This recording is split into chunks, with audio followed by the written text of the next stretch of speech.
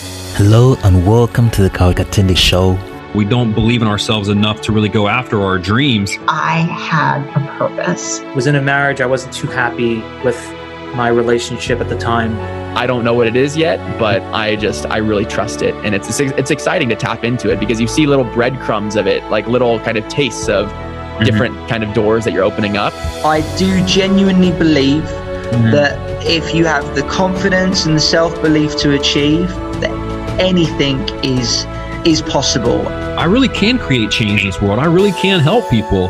They've changed my life. They've completely revolutionized the way that I think, and they've encouraged my highest self. And, I think the foundation's in those three books.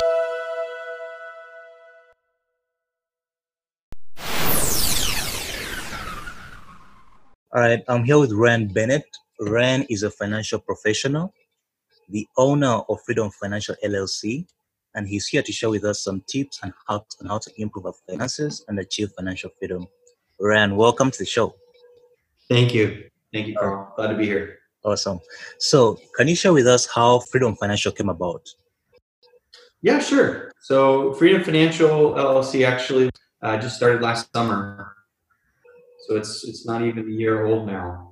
And it's really the product of a partnership with a couple of really good friends and business partners, who over the last decade or so, we came together working on different teams in the financial industry and just realizing that we had a lot more in common and a similar ambition within the industry and what we wanted to do with our careers.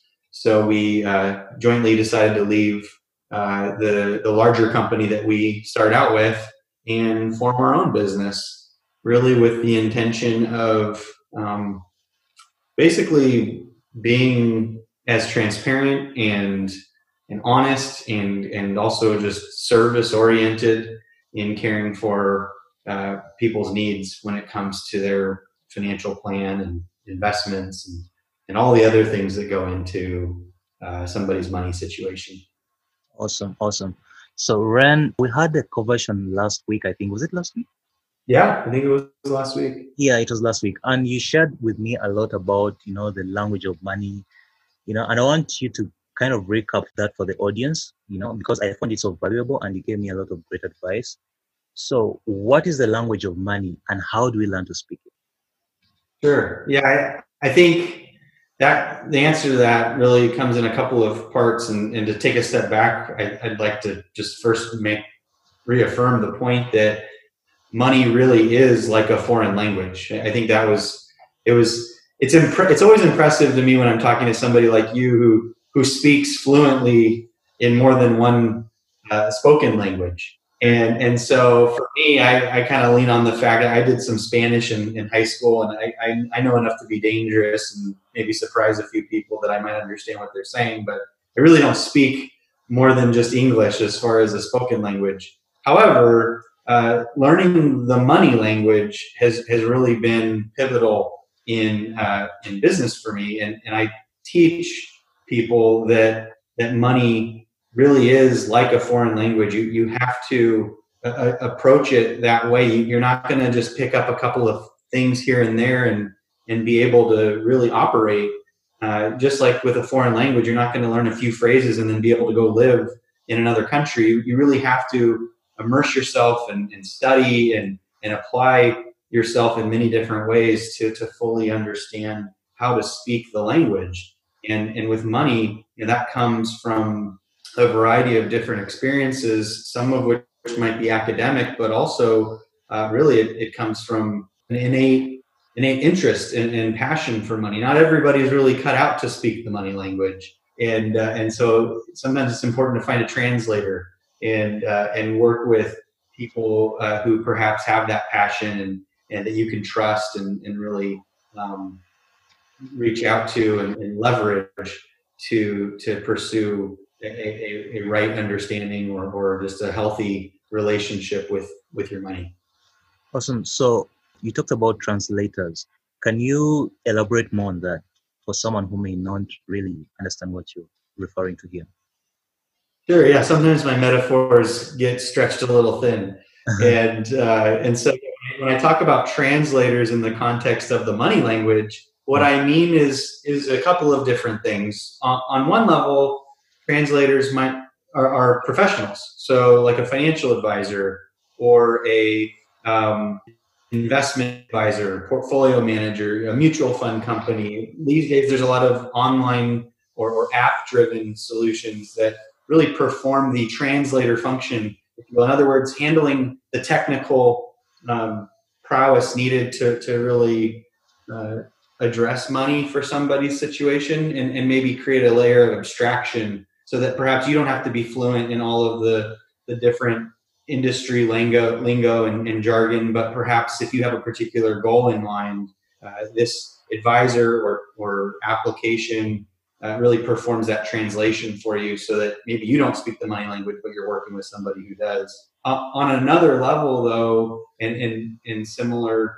or attached to that, translators can also be just friends or trusted advisors, mentors, people who maybe they're not a professional in this industry, but they understand the money language better, maybe from experience, or perhaps they've previously or currently work with a professional and can help you understand things better. But the bottom line is it's essential if you haven't really become that expert in the language of money that you embrace this idea of needing a translator, unless you want to just be lost and inadvertently end up in a dark alley somewhere because you didn't understand the street signs. Mm-hmm. So you mentioned something about phrases, that it's not like a language that has phrases that you can, master or cram maybe to communicate something. So in the context of money, like if you refer it back to the money itself, how do you explain that? The phrases, yeah. I think there's a lot. There's really two different sides to money. There's the making and spending of money, which is, I think, one side of the coin, no pun intended. And then there's the investing or growing of money or the handling of money. And it's a common turn of phrase that most people know how to make money and spend it, but very few people understand how to really get money working for them in an effective way. And so there's definitely phrases and terminology in the context of making and spending money, but I think most people just from experience and from their parents or from their friends and just from their own day-to-day lives probably know that language. Things like dollars and cents or whatever the currency might be for where you are. That terminology typically gets learned pretty easily. But when you look at the other side of that coin, when you look at the handling of money and the growing or investing of money, there's a lot of things that are just foreign to most people. And it's as simple as if I start a conversation with somebody about something like actually, I'll keep it even simpler than that. Just the different places where you might put your money in order to grow it. If I ask somebody, well, where might you put your money to grow it? They might say something like the bank or the stock market or real estate or somebody's business. And any one of those options, there's going to be a whole laundry list of terms and phrases and just nuances that if you haven't studied it, or if you don't have the experience already, you're not going to speak that language, and you'll very quickly. If I start talking to somebody about banks and all of the things that go on with putting money in the bank, there's a lot of terminology there. There's a joke that says most people don't know the difference between a CD in the bank and a CD in their car, and or with the stock market. If I start talking about things like options and margin accounts and or even just understanding how to read the statistics and metrics of a particular company that somebody might be thinking about investing. Everywhere you look, there's literally a foreign language. if you will, when it comes to these things as they pertain to money. Okay, so I get you now, and that's where the translators come in, right? Correct. Yeah. I mean, you can Okay. do it yourself.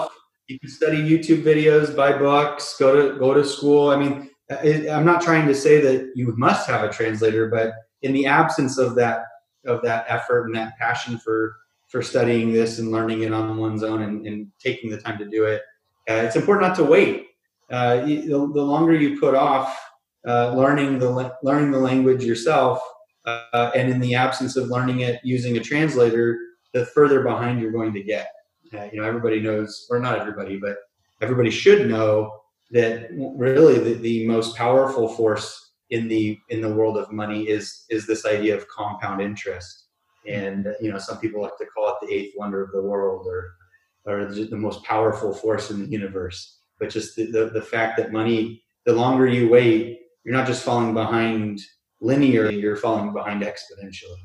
Mm-hmm.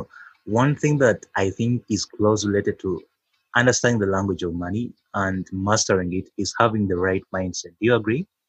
Absolutely. There is a money mindset that we all have. Mm. And a lot of people fail to identify what their money mindset is.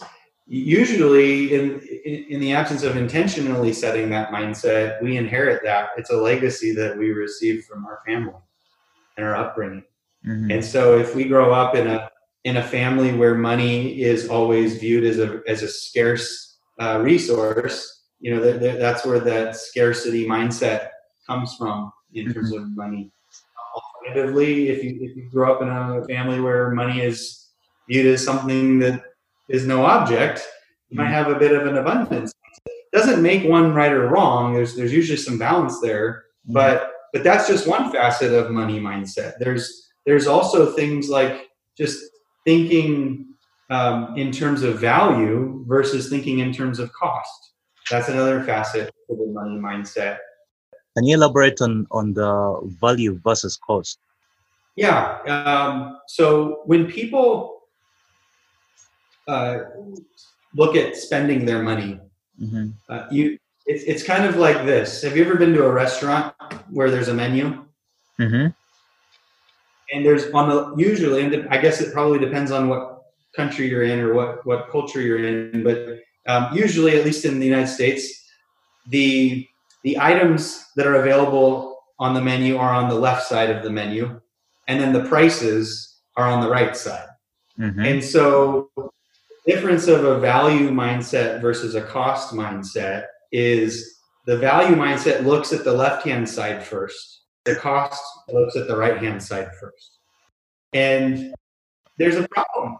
There's a problem with exclusively doing one or the other, but it's the order in which. So if I go to a restaurant, and I love food, so if I go to a restaurant, I'm not going to look at the prices first, because if I do, I'm just naturally frugal and fiscally responsible. I'm going to focus in on maybe the 1/3 of items that are the least expensive. And I don't want to do that because I love trying, great foods and, getting, maybe something that's the house specialty. And so I'd much rather look at the left-hand side first. And then, you know what, I might look through the filter of, okay, if the item that I picked out initially is $50 and everything else on the menu is only $10, I might back up and say, okay, what's the second best thing? But in general, we all look at things through one lens or the other, whether we look at the left-hand side of the menu first or the right-hand side. And it's not just a factor of how much money you have. It's a mindset that we choose. And so beyond food, if you have a value mindset, you will end up really progressing further and finding more out of money than if you take a cost mindset. Because if you're constantly just looking for the least expensive option, you're going to miss some of the wonderful, beautiful things that this world has to offer. And that's a very high level summation of that. But I think if you apply that to most experiences, you'll find it to be true. Okay, so how do we cultivate that mindset? That's a great question. I think part of it starts with identifying where you're at now. I think a second part of it also, it's probably a step-by-step process. First is identifying, am I a left-hand side or right-hand side of the menu person? Am I a value or a cost person right now? Is that where I'm at? Where am I now? I think from there, it's then deciding what money really means to you. Because I've got to tell you, the tighter we cling to money and the greater importance we place on it, actually the worse, the harder it is to have the right mindset about money. It's one of those things where you actually have to kind of let go of it a little bit in order to have the right relationship with it. And it's a little counterintuitive. I think some people might tell you, hey, you have to obsess about money if you want to get more money. And I'm just, that may work for some people, but it's been my experience that the happiest people on earth, when it comes to their financial situation, are not the richest people on earth. It's the people that have let go a little bit of what money really means to them, and have come to appreciate that it's a tool. It's something to be used. It's not the end game. It's not an object of our affection to be obsessed about. And so I think that's really the second area, the second step in cultivating the right mindset is working through that process. Because even if you have millions and millions of dollars and you haven't let go of that importance, you'll never be able to look at the left-hand side first. You'll still concern yourself with that price and get caught up in that, and it'll affect your decision making. Wow. And so I think that's really kind of the first two steps in that process. That's a very rare, a very rare perspective that you just mentioned here. Yeah, and I think perhaps that comes from where I seek wisdom from first. Having a Christian background, Mm-hmm. I take a lot of wisdom from the Bible, and so a lot of people may not realize that money is probably one of the most talked about topics in the Bible. And so it's sometimes people think, oh, that's weird that you're really focused and obsessed with money. You work with money all day, and yet you call yourself a Christian. And I actually think it's the opposite. We really have to look for truth somewhere as far as understanding these things above and beyond ourselves. And so you're right, it is counterintuitive, because I think if we try to gain the right perspective on money from within ourselves, the tendency is going to be to try to bear down even harder and grip it even tighter in order to achieve success. And it's the same thing in building Freedom Financial. I've had to learn being my own boss, so to speak. Having a company of my own.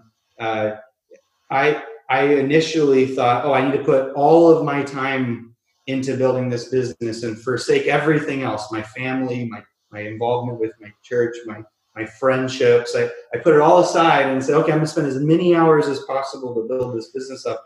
And it was only when I actually took a step back and saw a little bit healthier balance. Now, don't get me wrong, I still had to really work hard and have a very strong work ethic to get a business off the ground.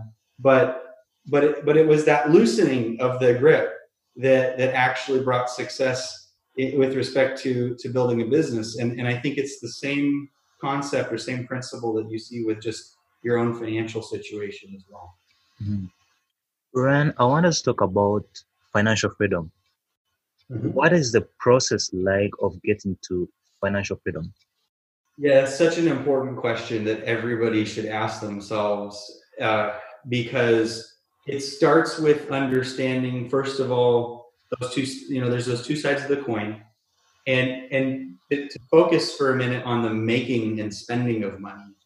It really starts there in terms of understanding, number one, making money is not a one-step process. It's there. I think we touched on this actually the other day, that and there's a lot of great books that are written on this idea that if you're just trading your time for money, you're probably always going to hit an invisible or a glass ceiling on becoming financially free, because when you only have the lever of spending more time to generate more money, and what I mean by that is either as an employee or as maybe some kind of skilled trade that maybe makes so many of something or provides so many services to generate so much money. When it's this linear relationship, you're going to be limited, and you will probably never be truly free unless you're just a really good saver.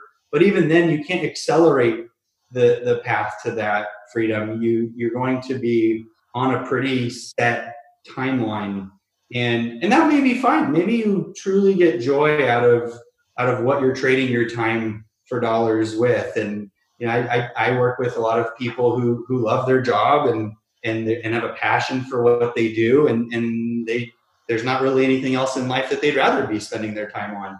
But I would argue that that's a certain degree of financial freedom that's somewhat unique and different. Most people, they're not living just so that they can work. They're working so that they can at some point or even throughout their life have some freedom. So being completely financially free means understanding that there's different ways of making money and having multiple income sources. But then it's also, as far as spending money, understanding that there's really only 5 different things that we can do with our money.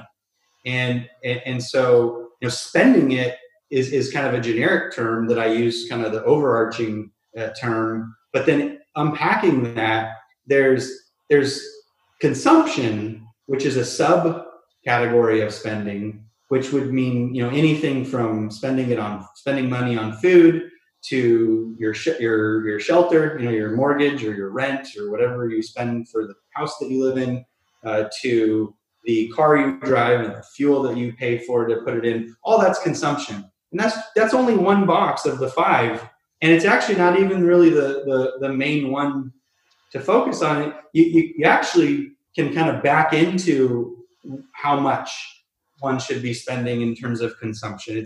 It's actually, you start with some of the other boxes, the mandatory boxes, things like taxes. There's a certain percentage of your money that has to be spent on taxes. I mean, I guess some countries might have no tax, but I think those are probably few and far between. Just about anywhere you live, there's going to be a discrete percentage of your money that's going to have to go towards taxes. So you set that aside. Well, the second one that's a non-negotiable is any debt obligations. So if you've taken out a loan to buy a car or to go to school or to start a business, there's some interest that you have to pay on that debt. I'm not talking about paying off the debt. That's not necessarily part of this box, but the obligation that you have towards that debt, the interest that you must pay, is a percentage of your overall picture. So a lot of times, you take the taxes out of the equation, the debt obligations, and you're left with only like 70 or 80, maybe even less percent. Maybe if somebody's in a lot of debt, maybe they only have 50 or 40% of the money that they make each month left to use for these other 3 boxes. And unfortunately, that's where everybody wants to be. Everybody wants to spend all their money on these 3 boxes. And a lot of times that's how people get themselves in trouble, is because they don't factor in the taxes or the debt obligations into their mental budget or written budget. And they end up wondering where all their money goes and not understanding that they're missing pieces of the puzzle, or they haven't defined them or quantified them. So these other 3 boxes are also really important to be intentional about. But they're boxes that you have control over. So the first of the 3, and again, it's in this order, the first of these 3 boxes is your charity, your giving. And again, this is not religion specific or worldview specific, but we are all, as human beings, influenced in a very directly positive way,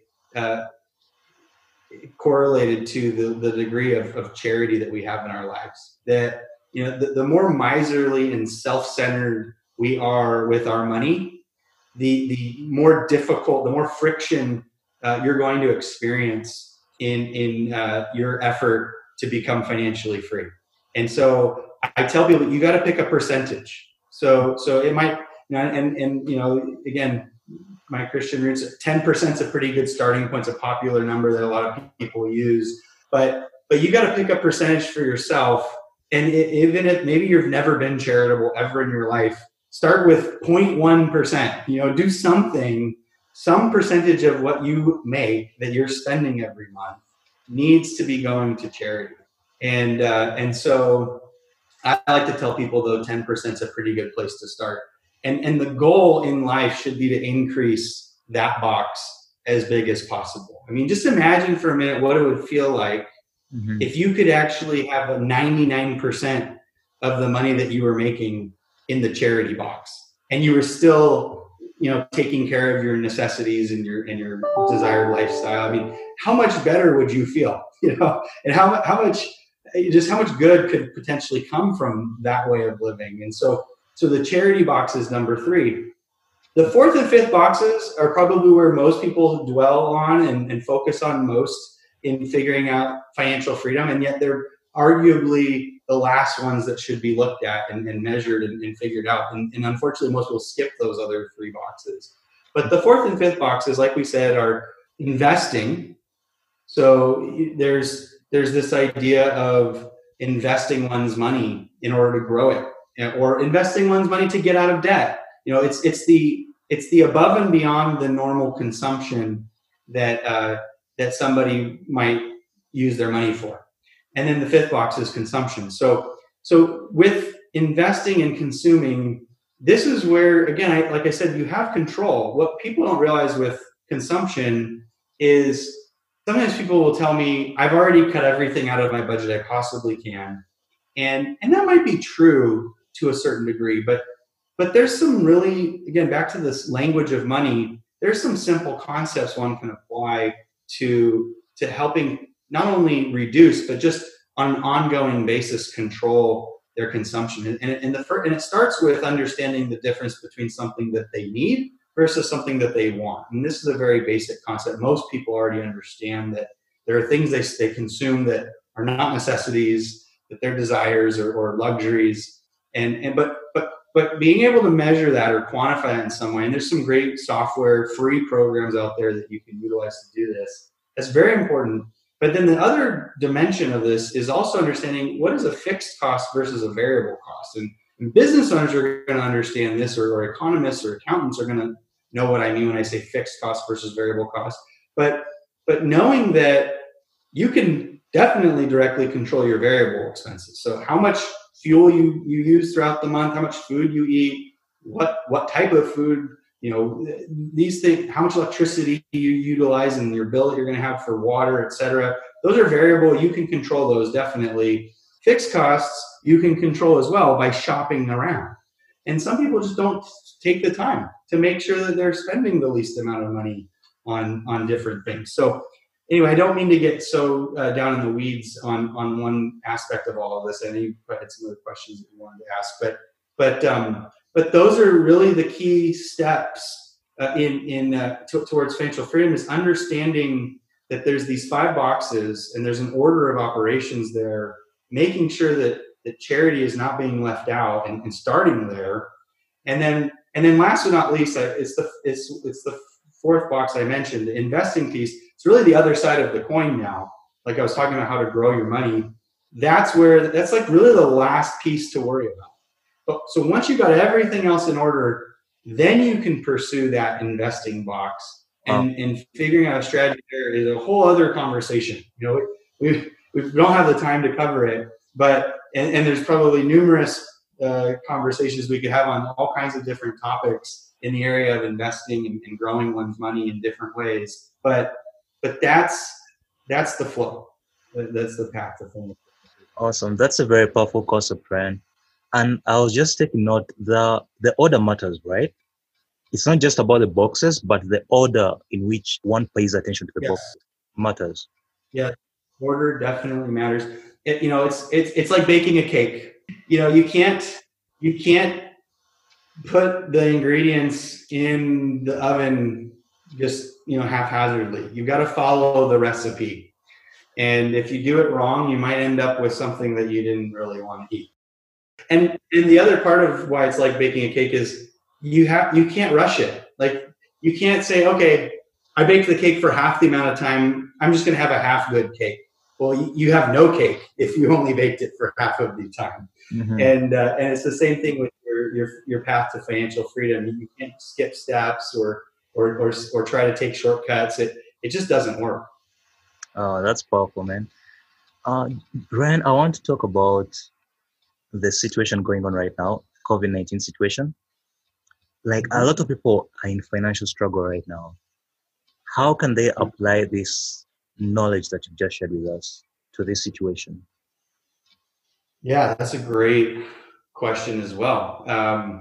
I think the first thing to acknowledge is there's everything when it comes to money really does hinge on having good habits and developing good habits around these different concepts that I'm talking about. And so this transition that we've had into a new way of living has forced us, whether we realize it or not, into new habits. And so I think it's important to examine how our spending habits have formed around this new lifestyle and be cautious or self-aware of any bad habits that have started to form, like maybe not cooking as much and ordering food from places that are considered safe, and because the energy level is just not there, the excitement's not there. Maybe there's spending on things on the internet. It's a little easier to sit on your computer all day and shop. And so there's like things that you can be self-aware of in terms of that. But I think probably more importantly is not letting this time go to waste. There are so many positive things that you can spend your time on while you're either out of work or forced to stay at home, or whatever your circumstance may be, where things have just shifted. Rather than looking at the negative side of it, look at the opportunities that are now available that maybe you weren't looking for or focused on before. There's no shortage of opportunities for education and self-improvement and even business opportunities out there right now that you can do from home. Mm-hmm. And don't get me wrong, there's things to be wary of and watch out for. There's people that are looking to capitalize or take advantage, but I think having your eyes wide open and your ears open and looking for those opportunities is probably the main thing that I would, other than being self-aware of bad habits. Those are probably the two main things I would say. Wow, thank you, Ryan. That's powerful. I want to dive into some quick fire questions. What is your definition of success? Success is I don't love answering that question because I think it's different for different people. But success, I'm going to assume that you're asking me what's success for me. Yeah, it's for you. So yeah, success for me is connection, whether and healthy or positive connection. It's with my wife, with my kids, with my friends, with strangers, with people in general, having more healthier, better quality connections. That's really success for me. Wow, that's a very unique answer. I wasn't expecting that. Like, I couldn't have guessed that. That's very interesting, and I think it's very admirable that you think of success in terms of having really amazing relationships. I think that's really interesting. Well, I think it's because we're talking about money, which is one currency, but I would say people are probably the most valuable currency of all. True. And so I think that's where that comes from. Awesome. Ryan, do you have a favorite book? Yeah, well, I'm a little biased because I'm going to say that the Bible is my favorite. I would say Proverbs is probably my favorite book. Wow. Just because it's so full of wisdom.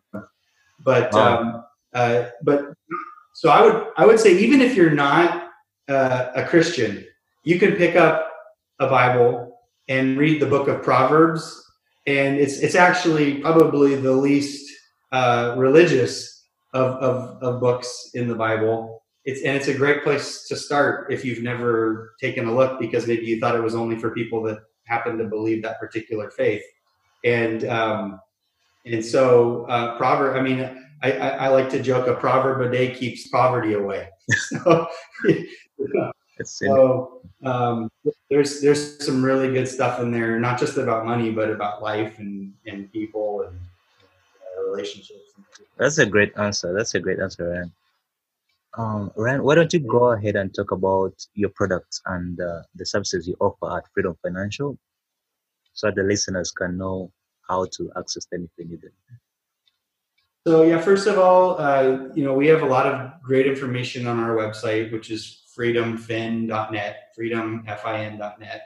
And I mean, we work with people on all kinds of different levels. I would say probably our sweet spot or our flagship is managing investments for people. We are the proverbial money guy for a lot of people. And so if somebody has money that they're not sure what to do with, and they know they should be doing something with it, we're a really good person to call, because first of all, we're not going to be a one trick pony, so to speak. We don't just offer one particular investment or one product. So it's a little bit difficult to answer your question, because it's not like I can say, oh, well, I offer this one thing. And because really what we offer is a conversation. We offer the opportunity to talk to somebody real that's going to actually take an interest in you, and it's going to be about you. And if there's ways we can help, maybe you have an investment account already that you just don't really pay any attention to, or you have a retirement account from a job that you had, or you just need some advice. Like those are things that we do for people. And then beyond that, there's a lot of different pieces to a really solid portfolio or financial plan. There are things like different forms of insurance that we offer, life insurance and disability insurance and long-term care insurance, even things to help ensure somebody's retirement. So for people who have worked a long time in their life and they've gotten to an age where they'd like to maybe turn some of their investments into income, we also have a lot of great tools to do that, to help them achieve not just projected numbers, but numbers that are going to be guaranteed. Creating things like pensions for them, where they have a check every month that's guaranteed to come to them. So there's a lot of different things there, and we obviously buy and sell individual stocks and things like that on the stock market for clients as well, and just everything in between. So that's probably a nutshell there for you. Awesome. So that again is freedomfin.net. That's freedomfin.net. And the link is going to be in the show notes for listeners. You can check it out and visit the website. I appreciate you mentioning that. Welcome. Ryan, what is the number one social platform for someone who wants to connect with you? Your social platform? I'm a little bit old fashioned, so Facebook is probably the best. I'm on there most. I also have an Instagram and a LinkedIn account that I am on frequently. Mm-hmm. But I mean, Facebook's probably the easiest way to get a hold of me if you're looking on social media. Oh, okay. Okay, Ryan, one final question. What would you say to someone listening right now who might be feeling lost or dealing with a ton of stress? Maybe they've lost a job or simply unsure which direction to take their life in. Well, I would say, first of all, it's going to be okay. Like money is not the like I said earlier, is not the end game. It's not all about money. And a lot of people will tell me that, thinking that they're telling me something that I didn't already know, that it's not all about the money, and it's not. And so now, but I also recognize that not having money can be really stressful and really difficult. So yeah, money is not what it's all about, but not having money can pretty much consume somebody. And so that's why I would say first is just remind them, and they might know it on some level, but just tell them it's going to be okay. And I think second is they're not alone. And I don't mean just that they're not alone because there's a lot of other people dealing with the same problem, but they're not alone, that there are people, genuine people who want to help them in various ways. And so I just want to encourage them to I think the natural instinct is maybe to ball up or hide the issues or kind of become reclusive and pull away or retract from connecting in times of financial difficulty. But what I've found is that the opposite is really so much more powerful. And the minute somebody comes out of that shell and reaches out and shares or opens up about where they're at with somebody is the turning point. And so I would encourage them to be real and there are probably people in their life that they don't even realize care about their situation more than they would realize unless they just open up and share. So that's what I would say. Wow, thank you, Ryan. That's really great advice. Ryan, I want to thank you so much for coming on the show and sharing with us your knowledge, your experience, and all the lessons you've taught us. It's been my pleasure. Thanks for having me, Carl. Thanks for joining me this week on the Kawik Atende Show. Subscribe to the podcast so that you'll never miss an episode. And if you found value in this show, I'd appreciate a rating on iTunes, or if you simply tell a friend about the show, that would really help us a lot to grow. Thanks again for listening. See you next week. Take care.